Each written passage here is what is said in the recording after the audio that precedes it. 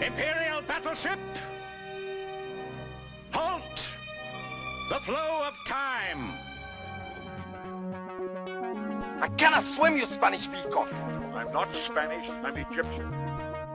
You're a 5-star, double-rated astronavigatrix.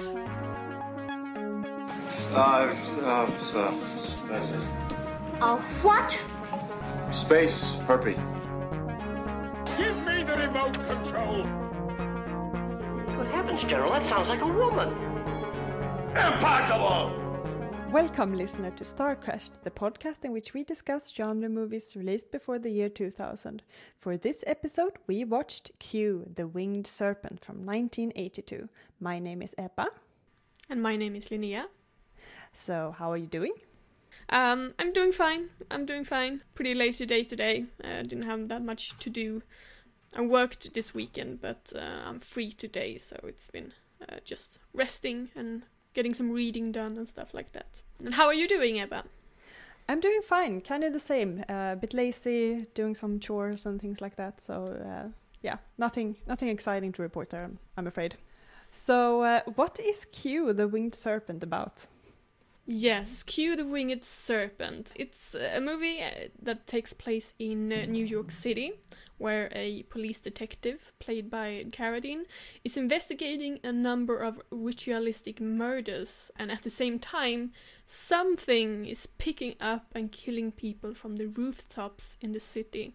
And I believe in the first 10 minutes of the film we get to see 3 people die, including a creepy window cleaner who mysteriously loses his head while working several stories up on a building. So, some strange things going on there. And then we meet a crook called Jimmy, who steals a bunch of diamonds, but manages to lose said diamonds in what is possibly the silliest scene in the whole film.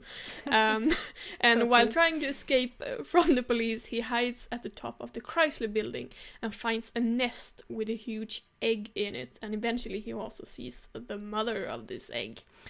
Based on what Jimmy sees and what information surfaces from the ongoing murder investigation, we learn that the ritualistic murders have awakened an ancient Aztec god named Quetzalcoatl, I think I pronounced that correctly, which is basically a big predatory dragon slash serpent-looking monster.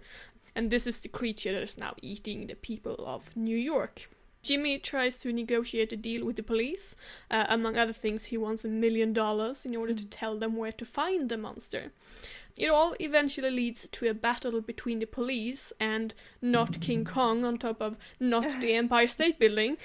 The monster dies, the egg is destroyed, but as an ending teaser we see that another undiscovered egg is hatching in another part of the city. If I were to describe this film in just one sentence, I would say it's Dirty Harry meets kaiju films with a not so healthy dose of toxic masculinity. Yeah. Nice summary, Linnea. I'm a bit torn on what to think of this movie, actually. I find it both entertaining and both dull at the same point. I hope I'll know what to think of this as we're done with this episode. What are your thoughts of this? I think I'm somewhat on the same spot as you. It has its moments, but it has a certain atmosphere that I'm not sure I enjoyed. Like I said in the end of my summary, it's sort of Dirty Harry meets kaiju films. It's sort of a crime noir meets monster film, and I like the concept of those two genres meeting, but I'm not sure I like the execution of it in this film particularly. I thought the acting was good in the film from Carradine and Moriarty, who plays Jimmy. I thought they both did a really good job. But the special effects feel kind of cheap. They're kind of like stop motion on a green screen, and it looks weird. I wouldn't say they're bad special effects, but they're unsatisfactory in a way.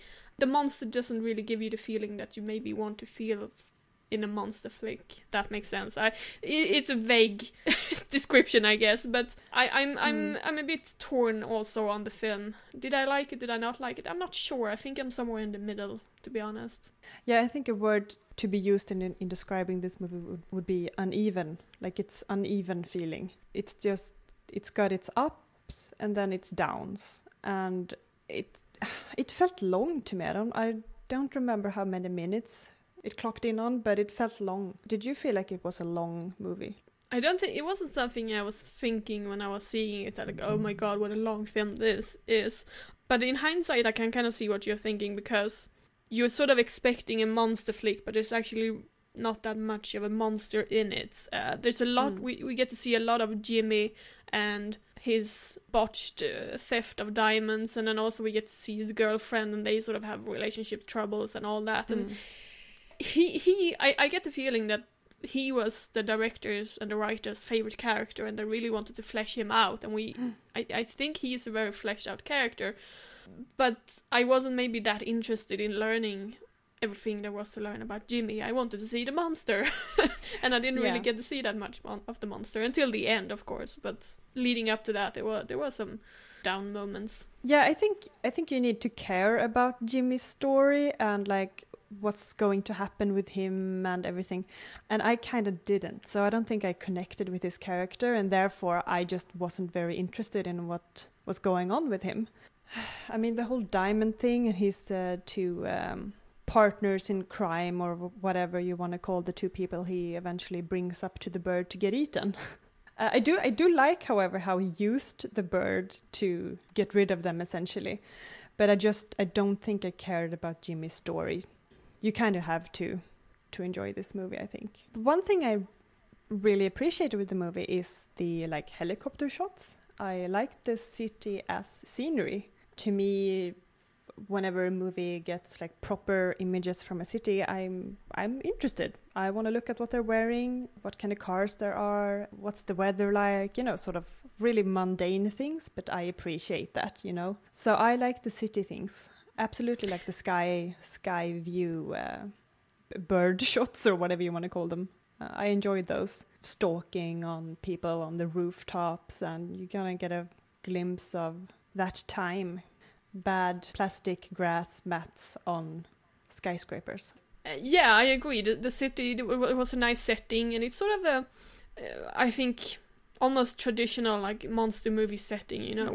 I made references to King Kong and the Empire State Building, and here we have Q on top of the Chrysler Building, and later on, like, we have Godzilla, the 1998 version of Godzilla that also takes place inside the city, and there's a very special feeling, I think, when that is the case. There's a lot of people around, but there's also like, it's not a wide open space. The monster actually has to like fly between the buildings, and the police, when they're chasing the monster, they have to think about all the other people around and all the buildings and destruction and all that. I think it's, monsters and cities go well together. Absolutely. I kind of like the idea of a wild monster interrupting civilization in a way. It's kind of symbolic in a way. I don't think that most of the time it's supposed to be, but it's always interesting to watch, like, how will the city and society deal with this huge invading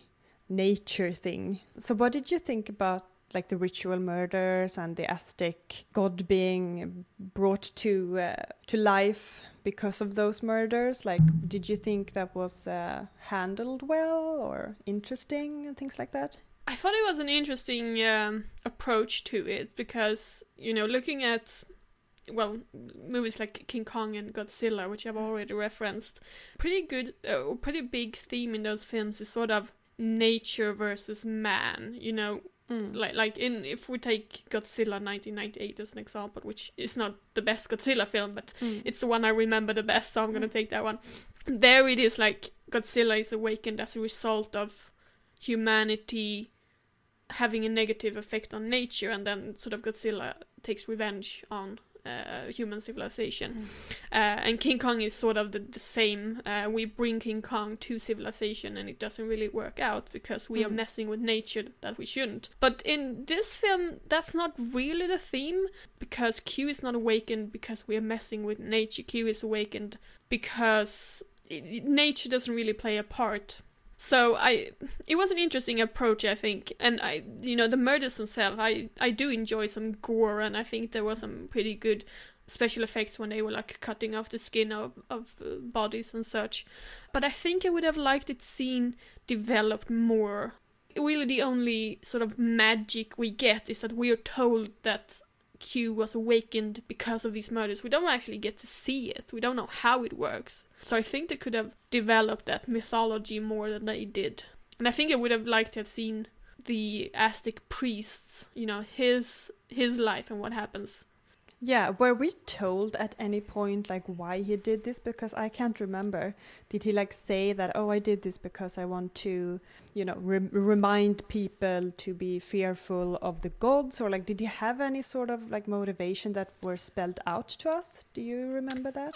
Not that I remember, not that specific. We get to see him a little bit in the end when the police are chasing him, but he's sort of a non-entity really. We don't know who he is. Don't really know his background. We don't know why he's practicing this ancient Aztec religion. So yeah, that was a little bit of a missed opportunity, I think. I agree that there could have been something more interesting done with it. A point about religious obsession maybe, or the power of, I don't know, imagination or prayer or something, you know, like something, just one more layer to why these murders are, you know, bringing forth this god. What's the point of this god? Maybe it's spelled out at one point. I just can't remember it, and since I can't remember it, it must have been quite in a by the way kind of way, you know. Yeah. And also thinking about it now, I'm sort of thinking, what is the moral of this story? You know, both King Kong and Godzilla has much more clear moral, you know, a message, but there really isn't one in this one. Not that I could detect, really. Don't skin people, I guess, but I mean, I knew that already. I feel that the moral we learn has more to do with Jimmy, because Jimmy, like I said, he tries to negotiate the deal with the police, and it seems like he's successful, but then the police sort of fools him out of the money because he actually have them sign a paper like, I will get $1 million for showing you where the monster is, and he shows them the egg, and they were like, well, that's not the monster, so you don't get the $1 million. And that feels like that's the moral of the story, you know, don't try to fool the police, I guess. But that's you know, that's not exactly what I wanted. So did you recognize the cult performing man? No, I didn't. Is he someone famous?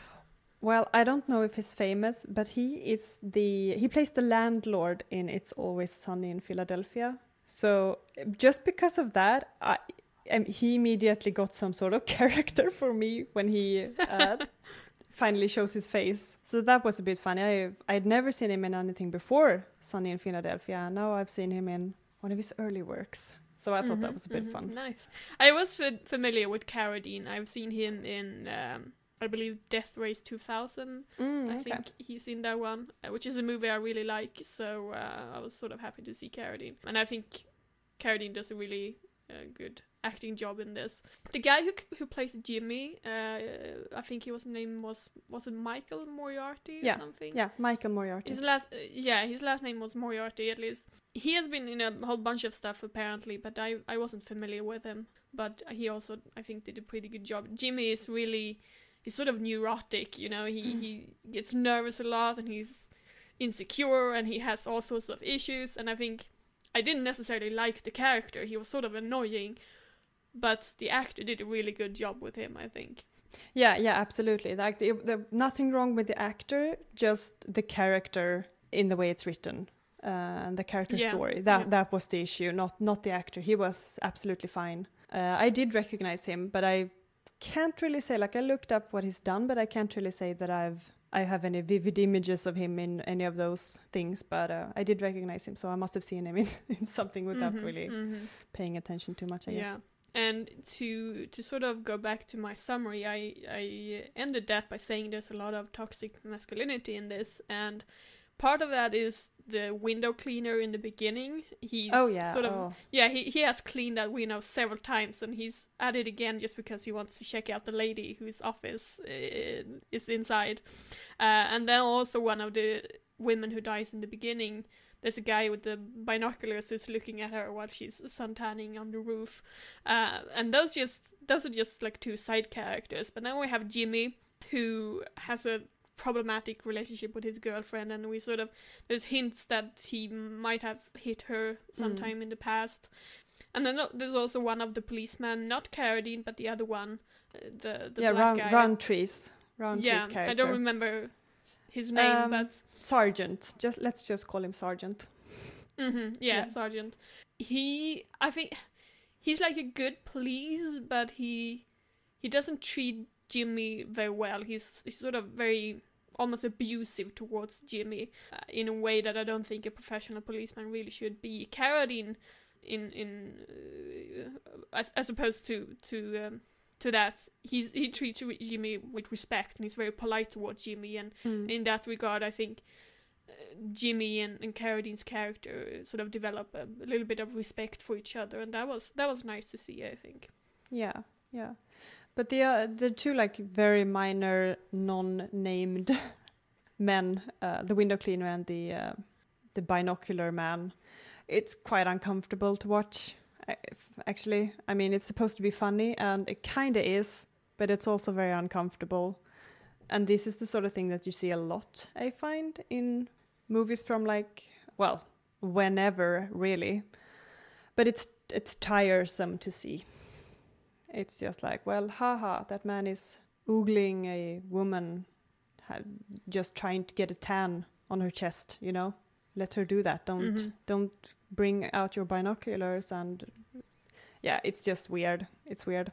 Yeah, and it was very noticeable in this film as well. Yeah, I mean, exactly. Like it wasn't really. Yeah, there's this tradition of the male gaze, as they call it, and that has been a part of film for basically as long as film has existed. But some films do it more noticeably than others, and I think this one had it a little bit more than I wanted. yeah, absolutely. And it's always like it's also in like the small things. Like maybe you think I'm creepy, but like just like in the way that the woman applies sun lotion to her chest, like she applies it as though someone is watching, aka the camera. So she applies it like softly and gently, you know, and not the practical way which would just be like slathering that on and then, you know, enjoying the sun. So it's in every sort of detail, and it's just because it's got these scenes, it makes it extra clear to the audience, I think. It's sleazy. Oh yeah, I kind of like the music. Yeah, the soundtrack, I liked it. It was it kind of felt more like an adventure movie, though. Would you agree with me on that? I don't know. I wasn't that big a fan of the soundtrack. There's this musical piece that I felt they overused. And it was this sort of string piece that is very, very typical of like a horror film. And I felt that, you know, that was a little bit too much. But except for that piece, I think the soundtrack was alright, but it wasn't anything I wasn't that big of a fan of it, to be honest. Yeah, I just liked how it was kind of, it felt very traditional. And there were like trumpets and a choir, I think. I liked the soundtrack, but it did kind of feel at points like more of an adventure type movie, or like you say, horror movie. Absolutely, now that you say it, I agree with that. So, but I would rather have that than it being kind of quiet or just like one of those synths, you know, like So I appreciate there being like a proper orchestra doing things to instruments. I mean, like I said, I wasn't a big fan of the music, but I noticed the music, and that's I think is a good thing. Like you said, it's much better than just having silence or just this weird noise in the background that it's just annoying. Yeah, definitely. So, fun fact, Bruce Willis actually wanted to star as the detective, Carradine's part, but he was too much of an unknown name back then, so not as bankable as Carradine. I thought that was kind of interesting because I could definitely see Bruce Willis, the detective. Yeah, that's pretty interesting. I wonder how that would have worked. Do you know how old Bruce Willis was at the time? Because I'm kind of thinking that Carradine's character feels like probably the most mature character in the film. So I'm not sure if Bruce Willis was young at the time. I don't think he would have worked that well in the role, honestly. Yeah, Bruce Willis is 20 years younger than David Carradine, so he would have been like late 20s, I think, compared to Carradine's mid to late 40s or something like that. Yeah, it might have worked, but I think I liked Carradine better. Yeah, I think Bruce could have worked as Jimmy. But like we said, we liked Moriarty, but like if you want to place Willis in any part in this movie, he could have worked as Jimmy. Yeah, definitely. Yeah. Let's move on to replace an actor to improve the movie. We basically mean that you're in a time machine and you can bring any actor from any era to replace one actor in this movie. Who would you bring, Linnea? Oh God, I honestly don't know. I think... the actors that are in the film, I like them. I think they did a good job, and I think honestly they were sort of the best part of the film. So I'm not that sure I would change it. It's not really any big name that pops into mind, because I liked Moriarty, I liked Carradine in this. So I would choose the film as it is, as at least acting wise or actor wise. Yeah, I agree. I can't really think of one either. It's more like a storyline issue with me than the actors. So I would bring a new writer to this film. Okay, so next up, fantasize about a romantic relationship that we don't see in the movie, but you want it to happen, aka ship it. There aren't a lot of relationships to begin with, at least not romantic relationships in the film, unless you count, between Jimmy and his girlfriend, and that wasn't really a healthy relationship.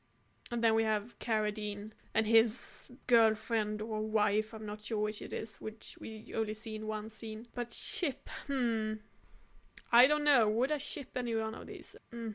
I think that we both kind of feel like there should be a break up instead of a ship in this, and that's between Jimmy and his girlfriend. That didn't feel very good. It wasn't very interesting. We should break that relationship instead. Maybe we can ship Jimmy's girlfriend with Carradine's character. Yeah. Even though he seems to already be in a relationship, but... Yeah, but at least... He's the nicest guy in the film. So. Yeah, and she has like a character, the girlfriend, so... I mean, Jimmy's girlfriend, so at least there's something to, for them to unite around, like, oh, I hate Jimmy. Yeah, Jimmy's pain in the ass. Oh, hello there. Then romance happens.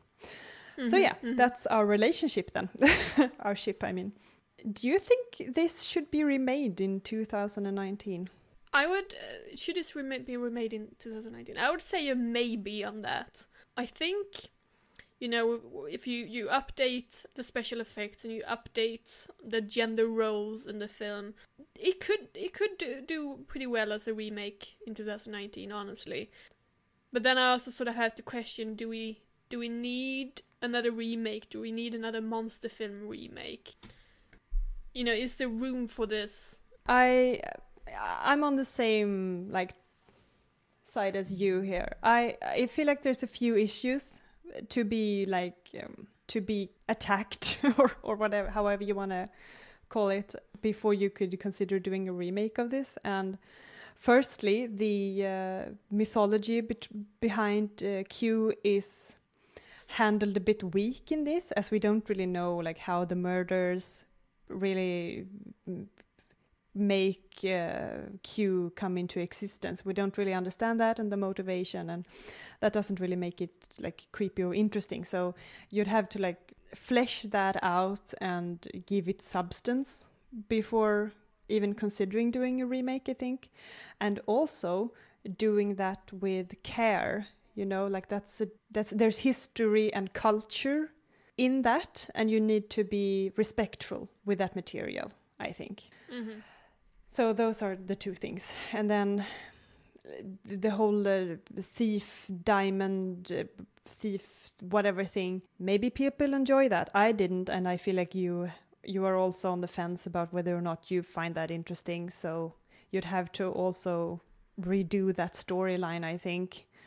So maybe there's just too much to redo and too little to work with to actually have this be interesting. A bird monster in New York is another thing. I mean, that's entertaining. So maybe a no on the remake. Or a maybe, but mostly a no. Would you agree? Pretty much, yeah. Yeah. So next up, Bang Bond Blast. We have Moriarty, Carradine, and Roundtree. And I might also add that Bang Bond Blast is our version of Fuck, Marry, Kill in the same order. So let's give this some thought. Now go! Okay, yes. I actually have given this some thoughts. Oh, I like that. And I wasn't entirely sure which characters you would choose, but I sort of had an idea. So yes, I would definitely bond Carradine's character, the police detective, because by far the least toxic man in the whole film. True. And then I think I'm gonna blast Roundtree, because he wasn't really that nice. And then I'm gonna bang Moriarty. But on a condition that it's a three-way with his girlfriend, because she was really pretty. Condition approved. Yeah, okay, interesting choices, but they feel thought out, so yeah.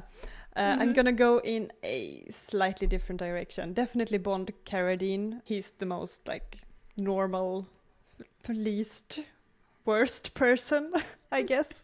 But I'm gonna bang Roundtree, I think. Because if I remember correctly, he wore a very nice looking green velvet jacket that I was like, yeah, I would want that jacket. So maybe I'll bang him and then take his jacket? I don't know. Not really thought this through, obviously, but he's got a good jacket. I want it. Blast. That's a good as reason as any.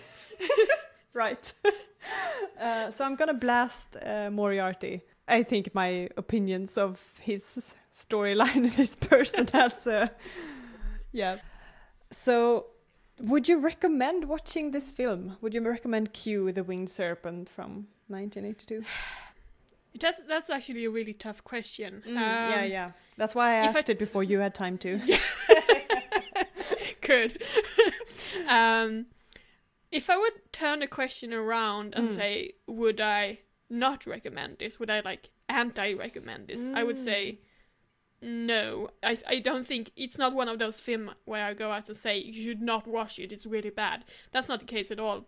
I think it has its interesting moments, and definitely if you're into monster films, it might appeal to you. But I don't think it's good enough for me to go out to friends and say, oh my god, you must see this film, It's not that good. So it's sort of in the middle, It's not really good, it's not really bad. It's like sort of like maybe if you like monster films, maybe give it a watch, but otherwise, nah, you can skip it. That's sort of my position on it, I think. Yeah, as just a general opinion, I'm gonna go with no. I wouldn't recommend it. It's not thrilling enough. It's not good looking enough. If you enjoy seeing Carradine or Roundtree, or like if any of those people are interesting to you, or you want to watch them all, then go ahead. But no, I wouldn't recommend watching it. So, any final thoughts? No, not really. I think we've covered most of it. Yeah. Do you have any? No, not on this film, but I must say I'm really looking forward to the next film we're going to see. I think I have a high suspicion I'm going to like that one much more than this one. That sounds good. So, I think we need it. Yeah, definitely. So, listener, have you seen Q, the Winged Serpent? We want to know what you think, so go to our Facebook page, Star Crashed, where you can share your thoughts and also give us recommendations for future episodes. Join us in 2 weeks as we sit down and talk about Night of the Comets. Da da da. Bye. Bye.